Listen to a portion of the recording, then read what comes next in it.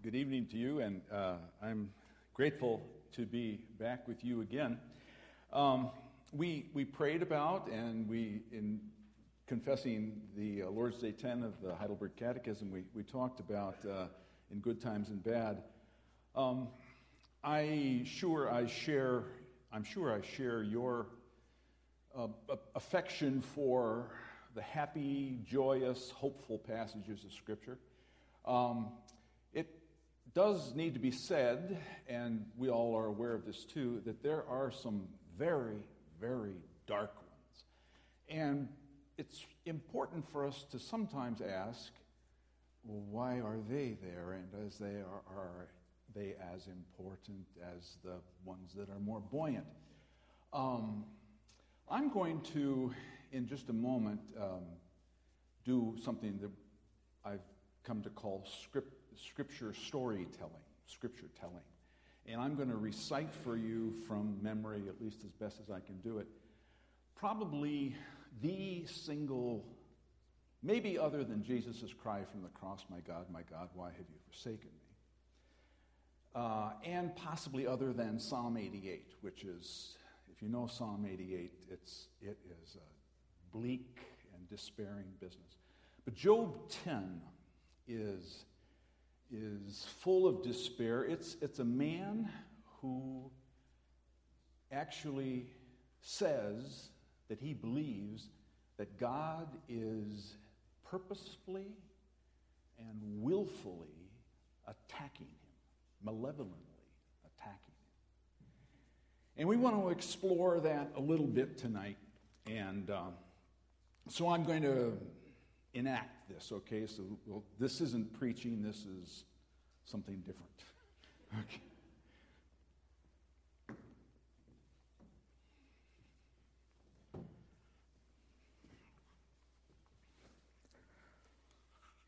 I loathe my very life.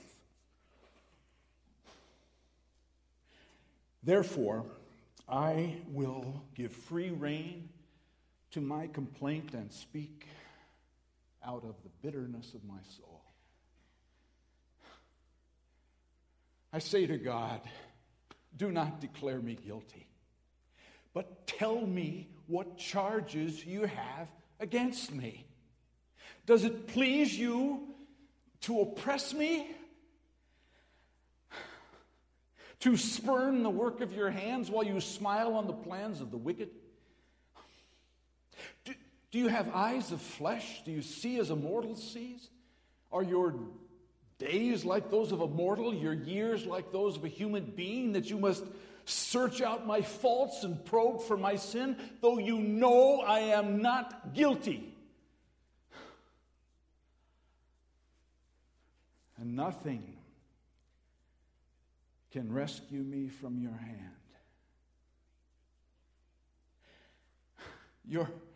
Your hands made me and shaped me. Will you now turn and destroy me? Remember, you molded me like clay. Will you now return me to dust? Did you not pour me out like milk, curdle me like cheese, clothe me with skin and flesh, and knit me together with bones and sinew? You gave me life and showed me kindness. And in your providence, you watched over my spirit. But this is what you concealed in your heart. And I know that this was in your mind. If I had sinned, you would be watching me. You would not let my transgressions pass unpunished. If I am guilty, woe to me. Even if I was innocent, I could not raise my head, for I'm full of shame and drowned in my affliction.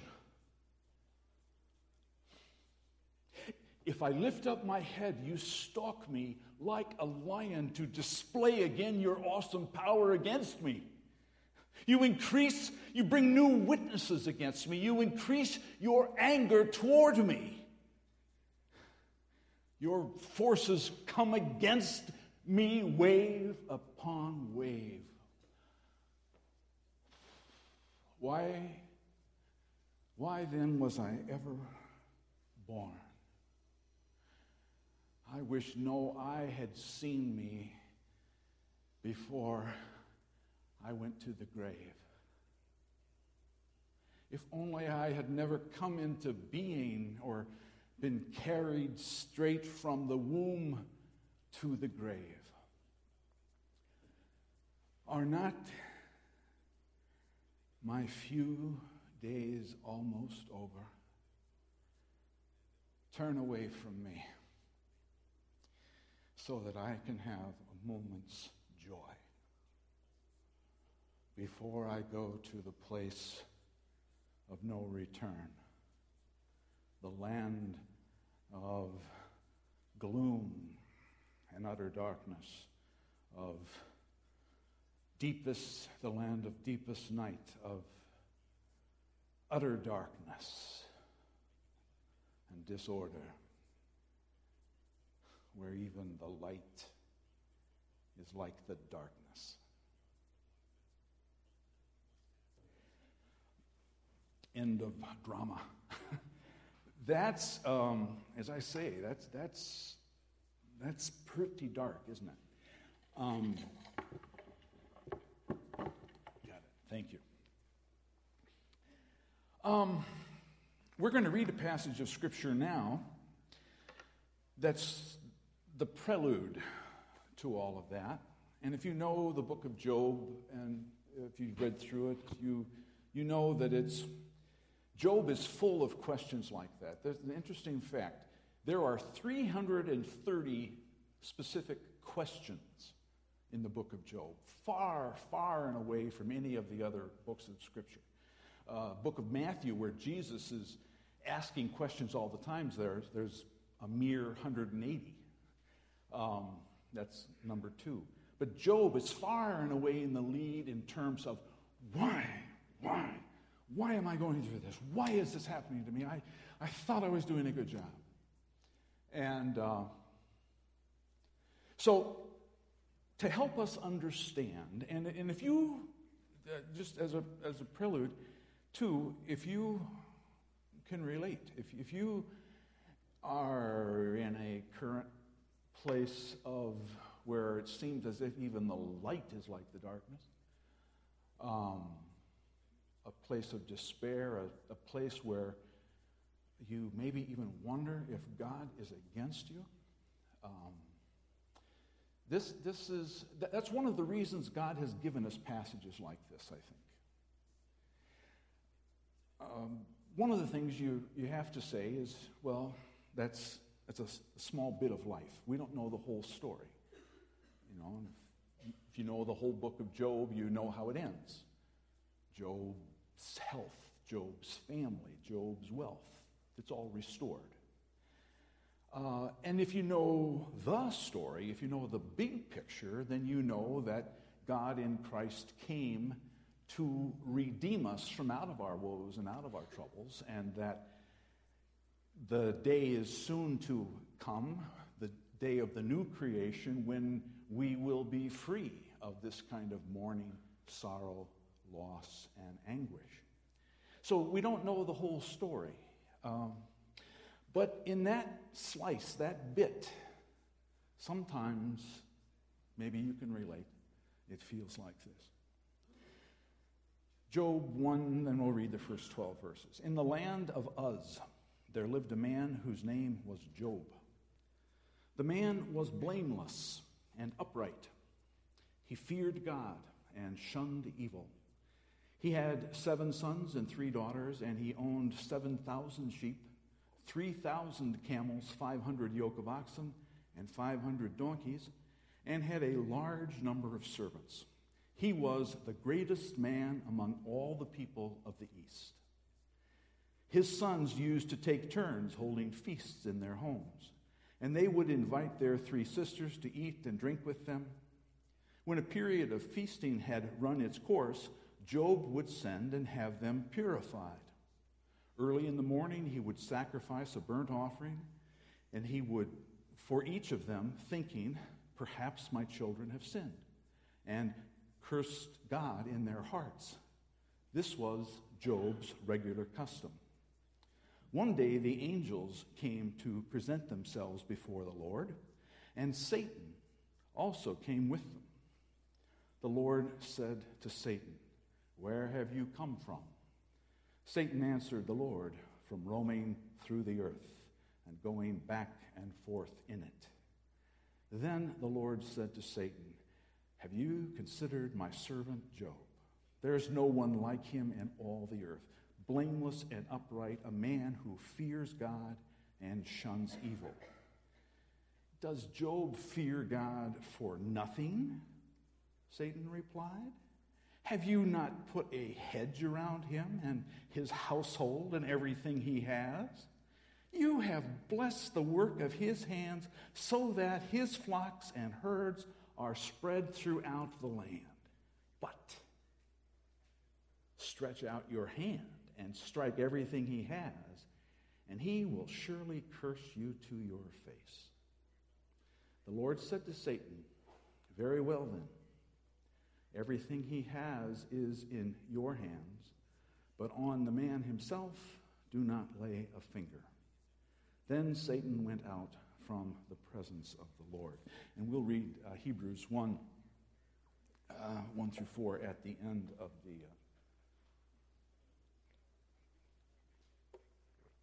the... Dear friends, if we lived in a world where there was a one-to-one cause and effect relationship between the good or bad things we did and the good or bad things that happened to us, do you think it'd be a better world?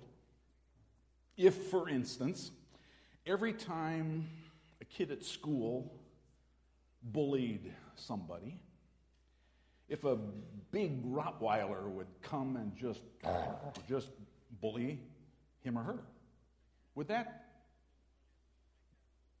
diminish bullying? If every time a teenager said, "Let me help you with that," if their SAT score would go up a bunch, would that make for a better world? If every time a philosopher or theologian or preacher or teacher told just a really dangerous thing, if a bolt of lightning would that end heresy and blasphemy? If every time you did something good, did something nice, ka-ching, money would come into your bank account, would it make for a better world? If there was a one-to-one relationship, if every time you told a lie, a big ornery hornet came and just buzzed your face and just threatened you and maybe even stung you if it was a big one, would it be a better world? To ask that question in a more biblical kind of way is there a cause and effect relationship between the good I do and the blessing I receive, or the evil I do and the suffering I go through? Does it work out that way? That is the main question of the book of Job. Is it a reward and punishment kind of world, that if we're blessed, it must be because we're doing a great job? And if we're having just a terrible time, it must be because we've been bad or someone has. Put like that, it's easy for us to say, well, no, of course not. I mean, that's not the sort of God we serve. That's not the sort of the God of the Bible. That's not the God I know.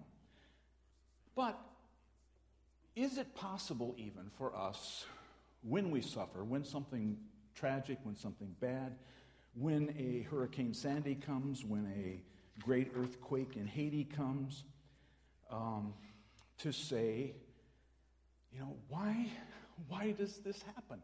If God is God, I mean, if he is all-powerful and all good, then how could it possibly be that he allows something like this to happen?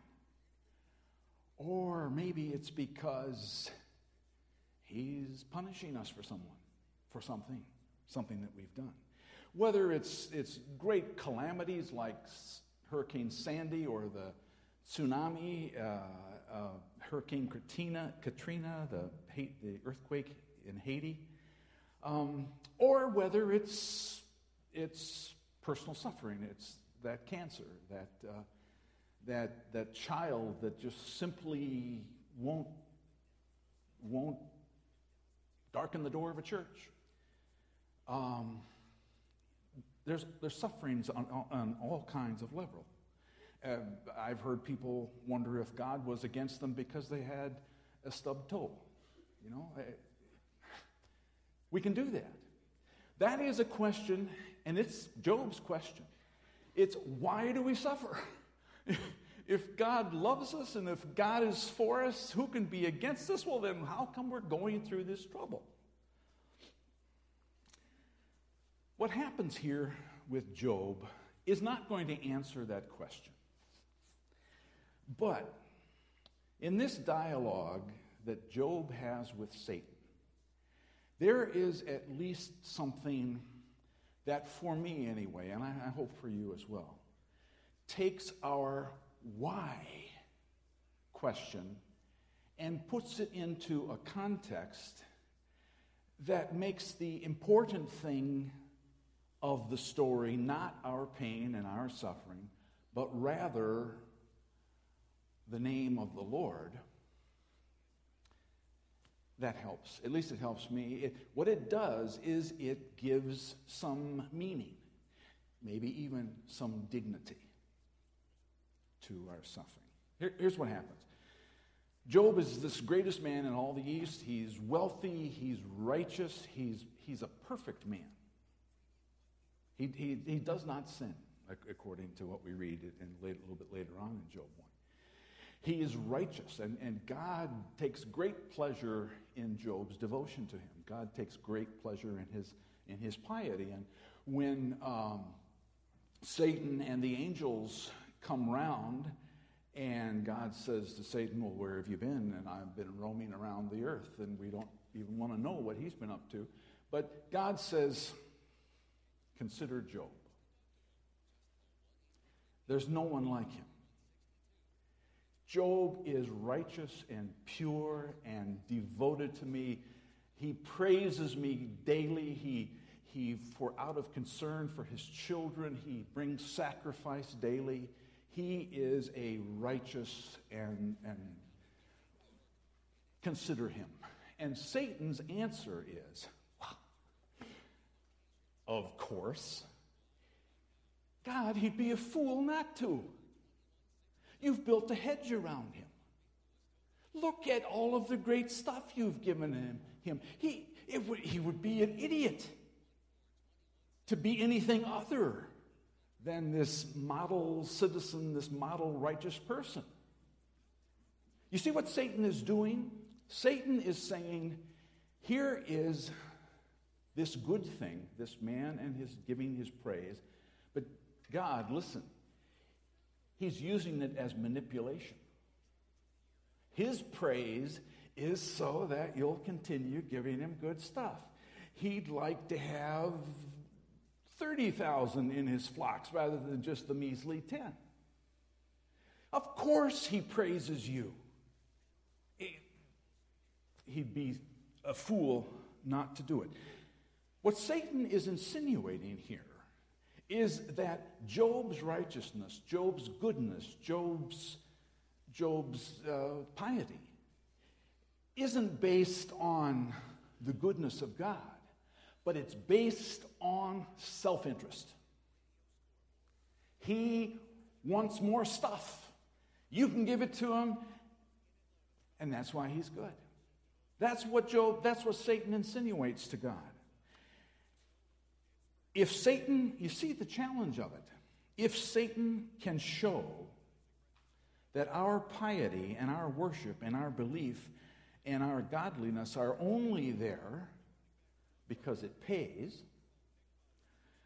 if he can in fact show that those things, godliness, piety, worship, are really all about manipulation, then he can show that the very best things, the so-called best things, are in fact sin and evil.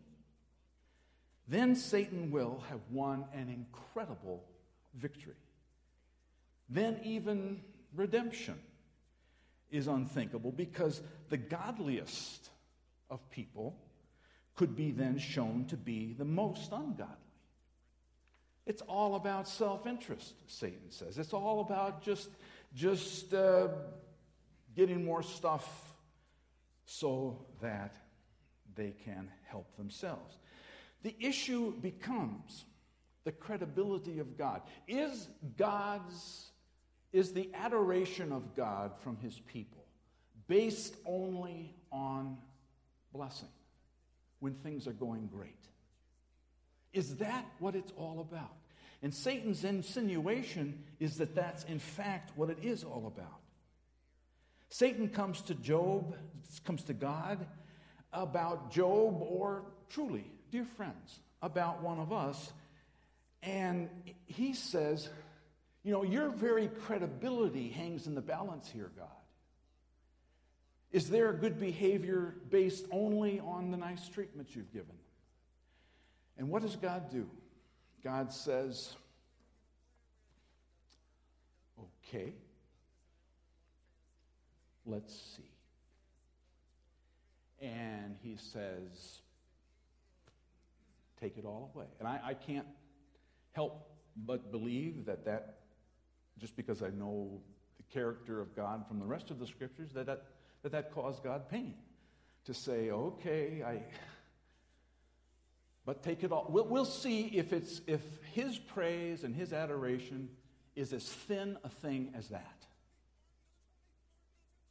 Just the nice treatment that I give him. Go ahead.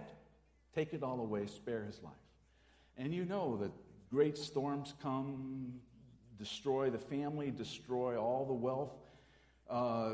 Job still praises God. Job's wife says, curse God and die. This is what he's really like. That's what Job's wife says. But Job says, I can't. I know he lives. I know he is. And Job chapter 1 says, in all of this, Job didn't sin. Then Satan touches his body. So he doesn't just take his wealth, just take his family, just take his everything else he had. He touches his body and gives him terrible, painful sores and puts him scratching himself on an ash heap. So the rest of the book of Job, and it's a long, long book, Job agonizes, and his comforters come and all this, and it's basically like what I did up there. He does say, he asks the why question. Why am I suffering? Why am I suffering? Job, of course, up here, didn't know about this conversation between Satan and God. He didn't know that this was, in a sense, a test. I would want to say we can understand wager. It's not a wager. God's not saying, okay, my money's on Job and that he's really better than all the nice treatment. But in a sense, there is something that's powerful and cosmic and vitally important that hangs in the balance. Will he or won't he? Is he going to turn on you and curse you like his wife says? Or is he going to, even in spite of all this pain, in spite of all this difficulty, love you and praise you and listen to your word? Will the cessation of nice treatment be an end to the praise? And if you read the whole of the book, you read no. Job, through it all, and even through a struggle like this, the thing about a struggle like this, and why I thought it was worthwhile memorizing, is that this is a saint who, when everything is lost, at least has somebody to fight with. You know, and it gives us permission. You know, if you are, that's one of the things about this passage. When we suffer terribly, or you know, there's Psalm 88, Jesus on the cross. You know, there's a room to say, you know, I don't understand. You know, but he clings just by a nail, still to faith. So, does that make suffering easier? To know that there's something great hanging in the balance? If when we suffer powerful and profound and tragic loss or anguish of whatever sort, does it help to know that this is yet another display of one of God's saints saying, even though he kill me, yet will I trust in him? That's one of the other things that Job says. I'm still going to trust. I'm still going to cling to him. I'm still going to give him praise and glory and honor. Job's suffering was redeemed in that way. Satan was proved wrong. Job's praise didn't just hang on the nice treatment, the hedge that God had built around it. It was redeemed, and Job's suffering had a purpose. It was for a higher good. It was used by God to win this great victory over Satan. Later on, and maybe that's the way it is with us when we go through our anguishes too, we oftentimes will be able to look back and say, you know, among the most important things is I wasn't alone. There was somebody to yell at, and it was God. God gives us an attentive ear in heaven when we suffer. Does it make it easier? No, it doesn't. When we suffer, the biggest thing was, like Job said, you know, the hardest thing in that whole piece was when Job says, are my days not almost over? Turn away from me so that I can have a moment's joy. Well, that's a terrible, it's very difficult to understand. But in that context where Job, the thing he fears the most is the thing he voices that way. He doesn't want to be alone in his suffering. And that was Jesus on the cross. That was God's people through. That's the biggest fear we have. It isn't the pain. It might be the pain right at the moment, but at the end of the day, it isn't the pain. It isn't the loss. It isn't the anguish. It's the am I abandoned or not? And friends in Christ, the emblem that we have in this is Jesus, who the scriptures say suffered and was persecuted in every way. He went through everything that we go through. When we suffer, we need to be able to lay ourselves down in the confidence that when we go on clinging to God, even in spite of the trouble, we do something that counts. So I would point you to the Lord who said, in this world, because it's this world, you will have trouble. But take heart. I have overcome that. Too, I have overcome the world. And that passage that we have at the beginning of the book of Hebrews, and we'll conclude with this. Basically, God says, the writer of the Hebrews says, in the past, God spoke to our ancestors through the prophets as times in various ways. But in these last days, he has spoken to us by his Son, whom he appointed heir of all things, and through whom also he made the universe.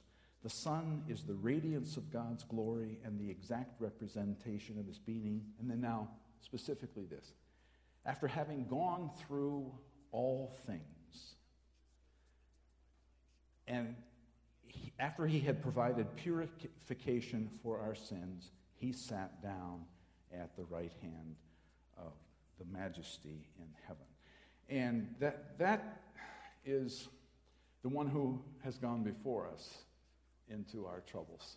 And that's the one, if you are going through a thing at the moment, have one that's very, very fresh in your mind that you're looking back on and saying, you know, I really did almost come to believe I was alone. If you're afraid about what might be coming up, we go because we're citizens of the bigger story. The story of redemption, that God is with his people and God has a certain plan that he is bringing to fulfillment.